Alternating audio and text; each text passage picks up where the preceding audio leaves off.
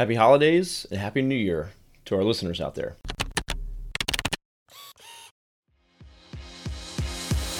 Hey there, I'm Kevin Daisy. And I'm Eric Olson.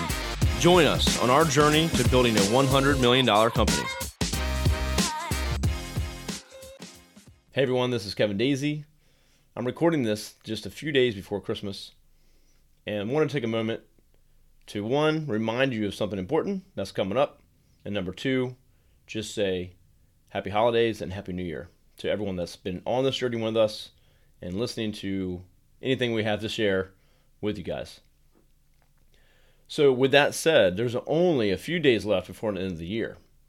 So have you set your goals? I'm right now locking in my personal goals. I hope to meet with Eric next week in between the holidays to set some company goals. We have some in mind. So you only got a few days left. Next thing you know, you wake up, it's January 4th.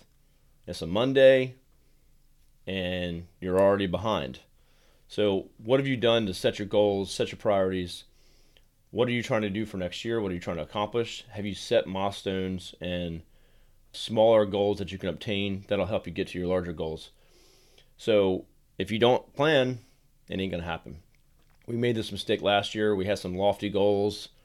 We wanted to do $4 million in revenue as far as our collected annual recurring revenue, and we didn't get there. We're more like 2.5 million. Now, of course, COVID hit and other things like that. That's not an excuse. Either way, we had no actual good set plan on how we're going to measure that and get there. So now's the time. You have a couple days left. Most people start planning in October for 2021. So we're already behind.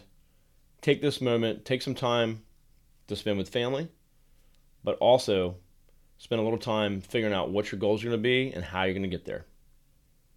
Happy New Year. Join us every Friday at noon for our Lunchtime Live. Go to thisisarray.live to sign up for notifications.